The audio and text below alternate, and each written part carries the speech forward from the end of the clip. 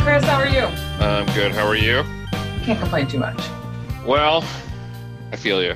But hey, we should talk about this guest that we interviewed previously. We need to give him I think a proper introduction since it is our hashtag Hackademics series, which is focused on hacks for academics. And while this guest is important, he sadly, and not sadly for him, but sadly for the whole world, didn't have the kind of specific advice that we've been looking for in some of these interviews. But even though there might not be specific advice, another goal of Hackademics is to talk about things we don't talk about and should talk about and need to talk about. And I think that's exactly what this interview is it's a conversation starter because there aren't any good answers. Yeah, that's a good point. And I sort of thought about that afterward, which is why I messaged you and I said, hey, we interviewed Adam Johnson, who was at UNC Charlotte last year. He's now a doctoral student at UT San Antonio. The last day, as you'll hear in the following interview of his class last semester, a shooter came into his classroom and killed 2 of his students. And our question for advice was, what do we do about this? And his answer was the same as the rest of ours, which is, I don't know. Yeah, that, there's no real way one can prepare. And, having discussions with students about a plan at the beginning of a semester, for example, that thing would just get tossed out the window at any moment such a circumstance would arise. Exactly. When I thought about it, because I kind of didn't really know how to set up the questions for him. But after doing the interview and thinking about it, I wanted to come back and do this intro and sort of put this out there. This is a podcast episode about a topic that we need to be not just thinking about, but we do need to be talking about it with our colleagues and our students. And as we come up with ideas, we should start sharing them because this is, sadly, shootings in the classroom is an epidemic. And what we used to think was a rare event that happened to someone else is now happening to people we know or to us. The motivation for this interview actually came from an experience that you recently went through, Chris, at a high school football game. Do you want to really briefly, because I know you talked about it in the interview, but that was the experience that led you to want to interview Adam. Yeah, because we all in the field knew who he was and knew when the event happened, and it was shocking, but it wasn't like I wanted to reach right out and interview someone who had a shooting in their classroom. But it was when I was at a high school football game for my kid's school, and there was a threat or a fear of a shooter being arrested or of a gun being present, that everyone in the stadium panicked. And the students had obviously been trained in school what to do if there was an active shooter in school, but no one had been trained on what to do, and especially the parents and the families, on what to do if there was a shooter at a football game. So we all ran towards the only exit available.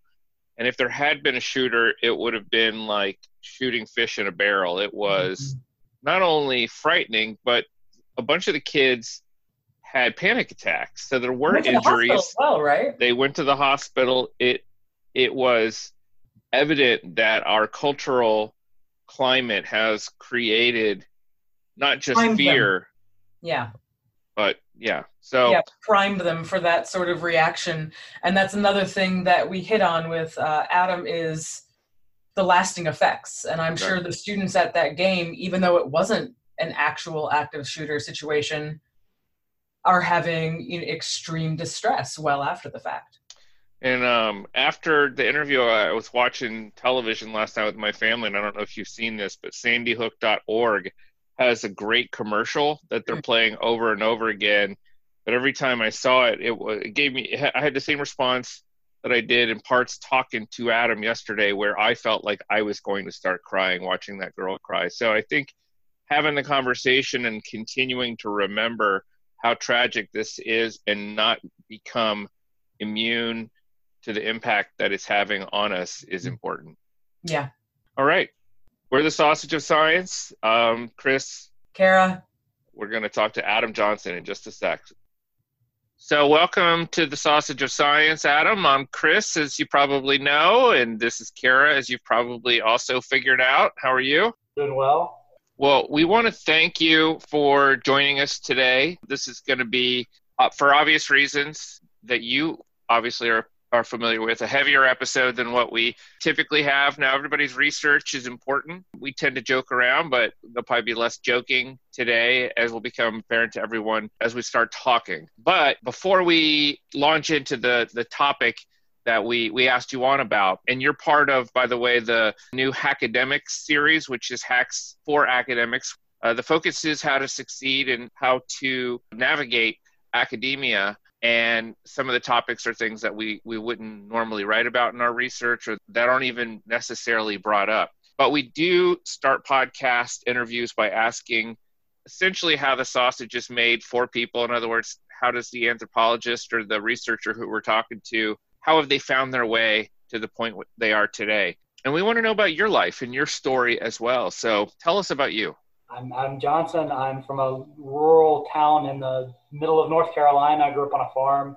I played baseball and soccer, but read comic books and played video games and stuff. So I was kind of an oddball because I always liked to be on both sides of the fence, whether it was being an athlete and a nerd all at the same time. I love science. And in high school, I started working as I'm a freelance herpetologist for the state of North Carolina, so I collect reptile and amphibian demographics in Raven Rock State Park and send those off to the state. Sometimes the state would send us some demographic data that they wanted collected. We collect a certain number of samples, weigh, measure, look for anything interesting, and send those reports off.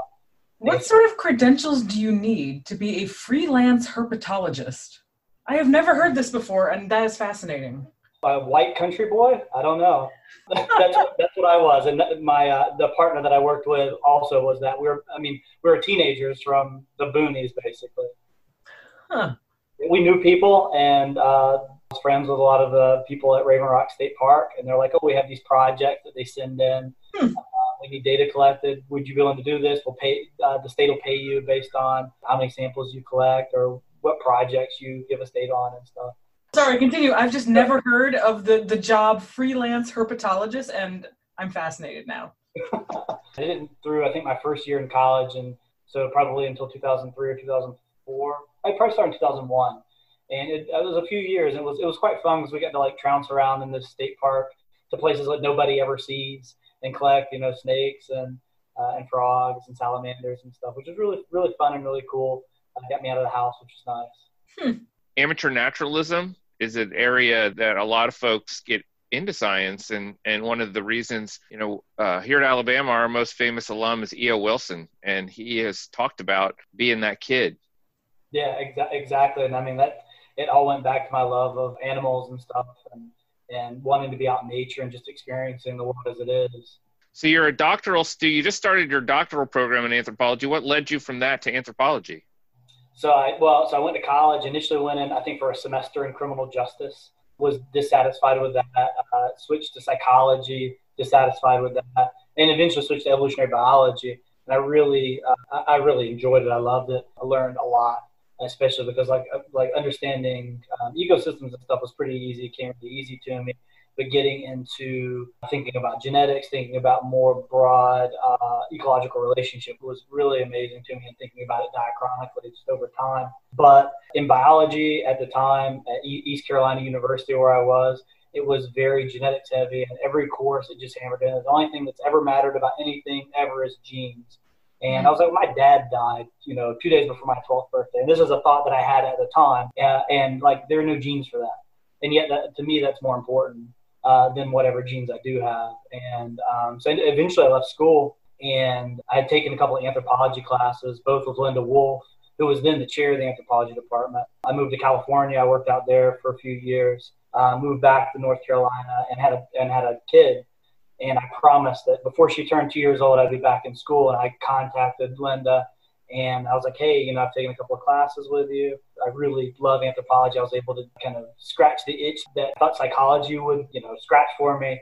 And then I still get to do biology. And then I get to open up a whole new realm of like incorporating ideas about culture and being human into it. And she was like, okay, cool. I'm going to be emeritus, but I'll, supervise you on a project here as an undergrad. And so I went back and did a bachelor's degree in anthropology, supervised by Linda Wolf. It was just super informative for theoretical understanding. It was amazing. And then I also did a philosophy degree while I was there too, which really kind of informed how I moved forward as a scholar, I think, and as a student. Now, I have to apologize because I know, I'll just put it out there because we're going to talk about it in a second, but when the shooting in your classroom happened last semester, your name was familiar and I knew we were friends on Twitter, but I'd forgotten why, right? You had reached out because I see that you have a lot of tattoos and you're interested in tattooing. What was the research you were doing then or interested in doing then? I was interested in thinking about like immune systems and potential disease transmission and stuff.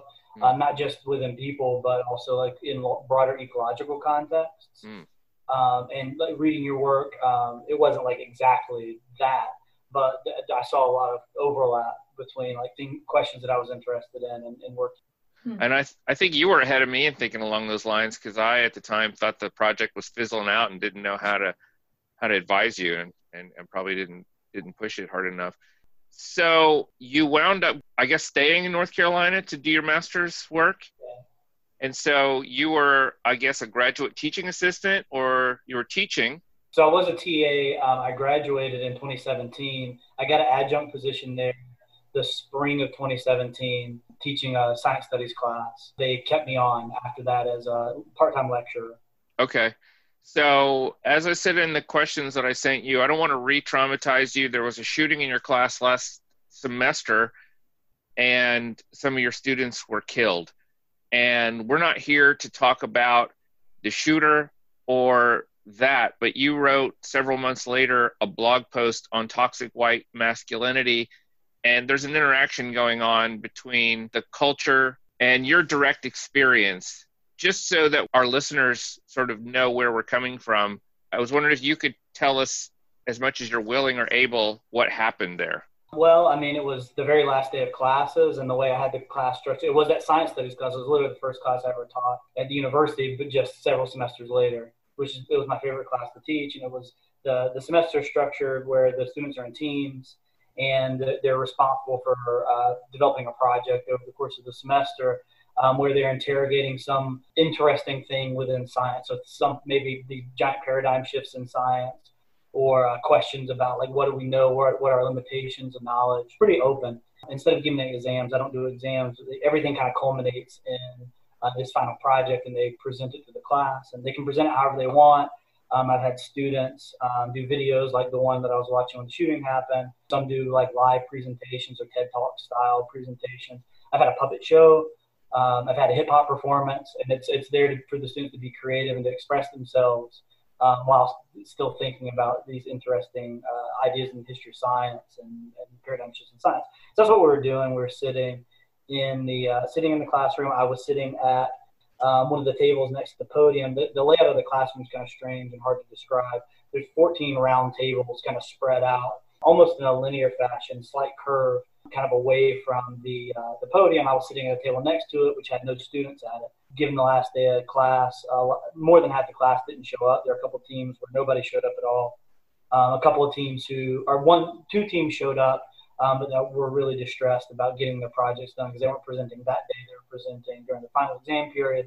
So I was like, you need to prioritize. If this is something you need to work on, you work on it. You're adults, you can make these decisions. So a couple of teams left, and that left probably 40, 45 students left in the class. The first team was presenting. They were presenting a video presentation. It was quite good. I remember being pretty impressed. Really kind of cast a wide net for pulling literature, and they're responsible for all primary literature and stuff. And they just had a really sophisticated, I think, understanding of what they're approaching. And we're kind of into that. We're probably 6 minutes into the first video. They're supposed to be about 10 minutes long. And from behind me, huge, loud bang, very short pause, and then like lots and lots and lots of loud bangs. So I stood up, kicked my chair out of the way, basically turned around because I know what a gunshot sounds like. Kind of everything unfolded in front of me. And I don't want to go into details because there are some things that I think I shared with some of the people that were in the classroom that is something I think we want to keep between ourselves. but, saw everything kind of unfold in front of me. And the whole shooting didn't last more than, at most 12 seconds. It happened. I wasn't even out of the room yet. I had just made it to the door when all the shooting stopped, and I was kind of ushering students out. I didn't see this part because where the exit we left, it's kind of, there are pillars that block where the shooter was standing. By that point, he had kind of backed up. He had gotten tackled by one of the students that was killed, and he was kind of back behind that pillar then at that point. And but one of the other students that was there and who was shot said that he, after Riley tackled the shooter just sat on, laid the gun down and sat on the ground and just waited for the police to get there. They eventually made their way out of the room as well, into another place in the university, where just several restaurants and stuff. I was wondering, so we read your blog piece about, toxic masculinity as well as white male fragility, and you've written other blog pieces as well about this experience. And I was wondering if maybe you could talk to that process, because obviously this was incredibly traumatic, and how you started working through it through various pieces of writing. I'm wondering if maybe you could connect the dots of those different pieces leading into this piece about toxic masculinity and white male fragility. Yeah, sure. All that really started, I think. So I went, after the shooting happened, things started calming down. We were all kind of vanned over to a place interviewed by the police. While I was there, my master's advisor and close friend, John Marks, as a professor at UNC Charlotte, he was like, whenever you're done, come over to the house if you need to be around somebody. And he and his wife, Peta Katz, who's also an anthropology professor, we sat down, we had, I think, a glass of brandy, and we just talked about stuff. And John was emphatic. He's like, you need to write this stuff down. One, this is something you don't want to forget. You don't want to forget the details. But two, this could be useful. One, just helping overall addressing these huge epidemic of gun violence in our country, but also helping me think about and come to terms with what I experienced. And that night I didn't sleep. I went home, and the next day was pretty crazy, but the next night I slept really well for whatever reason. And I woke up, and before having coffee, before doing anything, I walked to my office and just started writing that first piece on it. And it was just a stream of consciousness. There's headings and stuff in it, but those I put in after the fact, where I saw logical breaks in the story. And I've been just trying to make sense of why this happened in particular to this class, to these students, and to me, but why does this happen more broadly? Why are we seeing it so frequently? And I had already been doing some work thinking about race and social consequences of race and social histories that produce issues of race in the United States. And I had done work. My first work as an anthropologist studying gender, and my partner is a gender scholar in sociology. And so I was thinking about this idea, and I was seeing discourse on it that was talking about toxic masculinity. And I'm like, well, this clearly has something to do with it, but it's not just toxic masculinity, because this is clearly overwhelmingly white men that are carrying this out. And so there's something else going on, and a lot of the discourse that I was seeing wasn't taking into account the intersections between multiple kinds of identities and how they could potentially be leading to these kinds of outcomes, and of course with political and other issues happening at the same time. And so just kind of what you see in the blog, and what I use the blog for, is a way for me to explore my own ideas. I feel like if I put them out where people can read them, I'm holding myself more accountable to them. And so anytime that I've written about it, there's been part of this process of trying to come to terms with. Also, it's therapy. It's been therapy for me, because therapists, they're, I think, really good at addressing trauma that people generally experience, but how do you talk about these kinds of trauma? And so everything that I've have written about has been a logical outgrowth of trying to engage in these ideas. And so that's how I ended up thinking about these intersections between whiteness in America and being a man, or what the ideal of being a man is. As Chris started this is kind of part of our Hackademics, where we talk about things that we should talk about but don't talk about. And none of us went into education or academia thinking that either we or our students would need to plan for the exact kind of situation that you went through. But you're seeing calls for that more and more, and wondering, now that you went through this horrible experience, do you have advice on things that we should prepare our students prepare, or should we prepare at all? Can anything actually prepare people for something like this? I think that there are systems that can be put in place at very big levels to address this. So having like plans in place for like trauma counseling, having plans in place for like how to evacuate students, generally at the university. But in the classroom, there's no planning. You don't make decisions. You act. Hopefully you act in a moral way. But I don't think that active shooter training, and I've had to take one for UTSA since coming here, they don't say anything that's useful if you're in the classroom or it's happening. Totally useful if it's happening across campus, but if you're in the room, it doesn't matter because you're not thinking, you're just doing it. So have you gotten back into the classroom again? Are you teaching now this semester? Yes and yes. So I was teaching a lot at UNCC. I had 5 sections and counting 2 lab sections. Wow. Luckily, I like teaching. That's a whole other episode on adjuncting that we need to do, but that's a lot. Yeah. And that was the last day of class. So for UNCC, I was done. But I was also teaching. I picked up a class at the community college. They had like one of the short semester classes for the second half of the spring. And they contacted me like, hey, we need somebody to teach this. And I hate myself just enough to have accepted doing it. I love teaching at the community college. The students are super duper engaged and stuff. I had no problem. So I had 1 week of teaching after that. And I actually was supposed to teach the day the shooting happened, of course, canceled class. But the next week, there was 1 class left, and I went in. And we were, actually, interestingly enough, we had watched the video on toxic masculinity the week before, and we were just kind of wrapping the course up. And so that last day of class was supposed to be us engaging with toxic masculinity. So what do we think are the cause of these? What are the social consequences? What does the future look like? Thinking about this, you know. And so it was hard to go back in the classroom. We met once a week, so it was a 3-hour class. There was like 20 people in the class. And it took me a solid half the class to like not feel like I was going to start bleeding from my eyes because my anxiety level was so high. But I got through it, and the students were amazing in terms of like, I emailed them. I'm like, this is what happened. It happened in my class. They were very accommodating for that, but still engaged. Like, and I told them I wanted them to stay engaged with the course material. So they did great.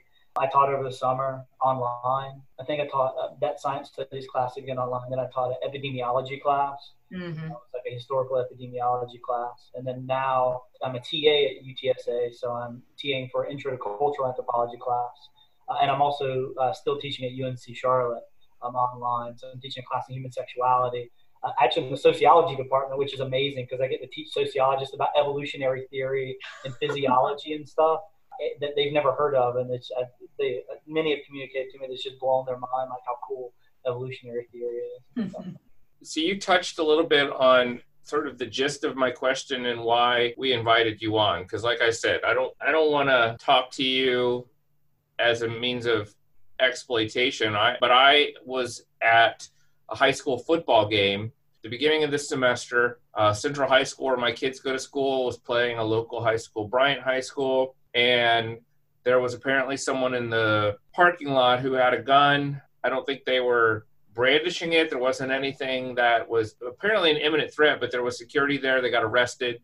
Word traveled through the crowd. What I saw from my side was the crowd on the other side. It looked like a fight had happened, and people started running in a variety of directions, and then you start hearing people say, gun, gun, and everybody, football teams bolted one direction, the band and the auxiliary bolts another direction. People were falling over each other because there's only one exit, and some of the kids were having panic attacks and seizures from the fear and the anxiety, right? So what became clear in the aftermath was, one, that schools, as you point out, they do have these shooting preparedness drills and exercises they're doing, but circumstances are so contingent. They had planned this for what happens in a classroom, not at a football game where there's only one exit. And then because there was, in this case, no actual shooter, what we saw was an example of the fear that's engendered, the anxiety. And unfortunately, I don't have an elegant question, but given what you just said about your own levels of anxiety, I wonder, what are you saying now to students? What do we say to students about dealing with the anxiety and the stress and the pressure this is creating in our classrooms and in our society. Is there an answer to that? Yeah, I mean, I have no idea what we say to them. My freshman year in high school is when Columbine happened, and that's when all this stuff really started becoming real, because school shootings, they weren't really a thing. I mean, they happened, but they're really rare, and Columbine kind of made them real. And so going up through high school and college, that was always something that I think popped into your mind, especially certain kids would joke about engaging in school shootings. And at first, nothing would happen. I think that people started to take that much, much more seriously now, where kids are getting expelled and arrested before even making jokes about stuff like that. But in terms of anxiety being in the classroom, I have no idea. I've got an 8-year-old daughter who is growing up in an age where you never know, and it's always been a fear, since she started school, that she might experience it, never thinking that I could possibly experience it. And it happening to me has just made it all that more real. But I don't even have any advice. Like, I just go to the classroom and do what I should do.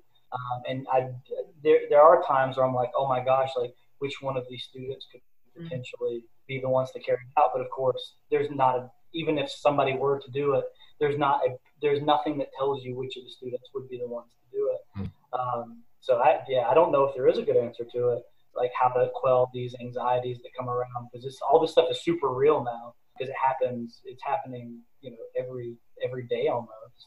So you brought it up that you have an 8-year-old daughter, and just kind of wondering how this experience has changed your parenting in any way, and talking to her, and if she's going through drills in her classroom of preparing for an active shooter situation. I don't think they have drills or anything. I don't think it's changed my parenting, and I say it would have had I not lost my father at an early age. My dad was an alcoholic. He was an abusive husband, not an abusive father in any way. I always say he was a really great daddy, but he was a really terrible father and a really terrible husband. And if I learned anything from him, it was to not be that way. And so I've always been very cognizant of the kind of parent that I have been for my daughter, very cognizant of how I talk to her, how I treat her, and the kind of model that I am for her. So I don't think it's changed my parenting. I've never taken being a father for granted. I've taken lots of other things for granted, but I've never taken that for granted. And had I not had the earlier experiences in my life, I think it would have fundamentally changed how I approach things. But as it is now, no, I think that it hasn't informed my parenting. It makes me terrified every time she goes to school. But other than that, yeah. So along those lines, do you or would you recommend even having the conversation with students on the first day about what you would do if there was a shooter? Is that something you now do? Or would you even recommend it, given that there's so much variation in that? I don't know, and this is something this is a conversation I had with Mike Cepek, who I'm TAing for this semester, and he very, very understanding and attentive. And he asked, he's like, hey, is this something that you want to address in the class? Like, you want to address that this is an experience that you've had? And my response to him was, I don't really care. I don't mind talking about it. It's cathartic for me to talk about it. I don't want to forget what happened. I think it's an injustice to the experiences of all the people involved, in their families, and the rest of the country to forget this. And students Google their professors, they Google their TAs and stuff. And if you Google me, if you type in Adam Johnson anthropology, it's all stuff about the shooting in my blog, which has stuff about the shooting. So the students will figure it out if they want to figure it out. But in terms of talking about it, like, I don't even know how you could bring that up in a way that wasn't traumatic to students that haven't even experienced it before. Maybe students that aren't thinking about, this could potentially happen here, because it could. All of a sudden now, every time they walk into the classroom, they're like, oh gosh, is this a possibility today? Is it going to happen? Is it going to happen today? And that kind of sucks. I was sitting out, my partner and I were sitting out at UTSA one day, and there was a thing going on out in the Sombria. And like, I asked her a question. I was like, it's scary, like, being out here and thinking, but is it weird that, like, when I'm seeing this, I'm thinking about not like what if this happens, but when this happens again, like these kinds of shootings in this space. And UTSA is like you can carry guns on the campus. They have to be concealed. So every time I walk on the campus, I just assume every student has a gun in their backpack because it's legal. And I had to do a training that tells me like the carry laws on campus, and there's signs all over office doors saying like you can't bring a gun into my office. But still, like that's something that I'm like have to engage with every single day on the campus, and the students know that stuff. So I don't even know how to talk about it. It's just that part of being here in Texas is really blowing me away. Given that change, obviously, of environment that, open carry state, how are you managing since the shooting and then getting back into work and then being in a state where, it doesn't mean that the chances are increased, but it's very much in your face. How do you manage it? I try to be rational about it. That helps a little bit. I don't know if I manage it so much. There are things that I have responsibilities, and I focus on making sure that I'm meeting those responsibilities. But, I love to go trail running. And this was even true in Charlotte before we came to San Antonio. Like running on the trail I hate to say this, but every like youngish white guy that I run by, I'm like, is he going to pull out a gun and shoot me in the back when I run past him? And that's every single time. And that's an awful way to think about people, because I've always been this very, I always give people the benefit of the doubt. Even when people are jerks, they generally don't intend to be jerks. But no, that's the first thing that pops into my head. It's very much in my face now. And that's every time I come onto campus and I see, especially students that I haven't seen before, because I'm generally seeing like the same people from day to day, even if just walking around campus. I do have that thought like, oh my gosh, could he be, the person that does it here? That's a really awful way to think about people in the world, but that's just the first thought that comes in my mind. Now I reflect on that, and I think that helps a lot. But yeah, it's in my face. It's just something that I just take step by step and day by day. So you mentioned that, and this will be sort of the last question in a way to wrap it up, but you mentioned that when people Google your name, this comes up. You mentioned Riley. What were the names of the students who were killed? Those are the ones who we also want to remember. Yeah, so Riley and Reed are the two students that got killed. They were both on the same team. Only two people on that team that showed up that day, which kind of makes sense. They were the most engaged students, like some of the most engaged students in the class period. And unfortunate their engagement, played a role in what happened. So Riley and Reed, great students, great voices in the class. So we want to remember those people who we've lost, and we want to thank you. And I know you're active on social media. If you want interaction, it does sound like it's catharsis, but do you want to share your Twitter handle or let people know how do you want to stay private? That's sort of up to you.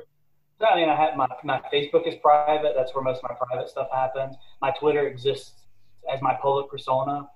So my Twitter is @anthropology365. It's the same as my website, which is anthropology365.com. Well, we want to thank you for putting your process out there. You have already made a contribution to how we're thinking about these issues, and we want to thank you for coming on the podcast today, for talking about something that I imagine it's hard, because it's hard for me to talk about this.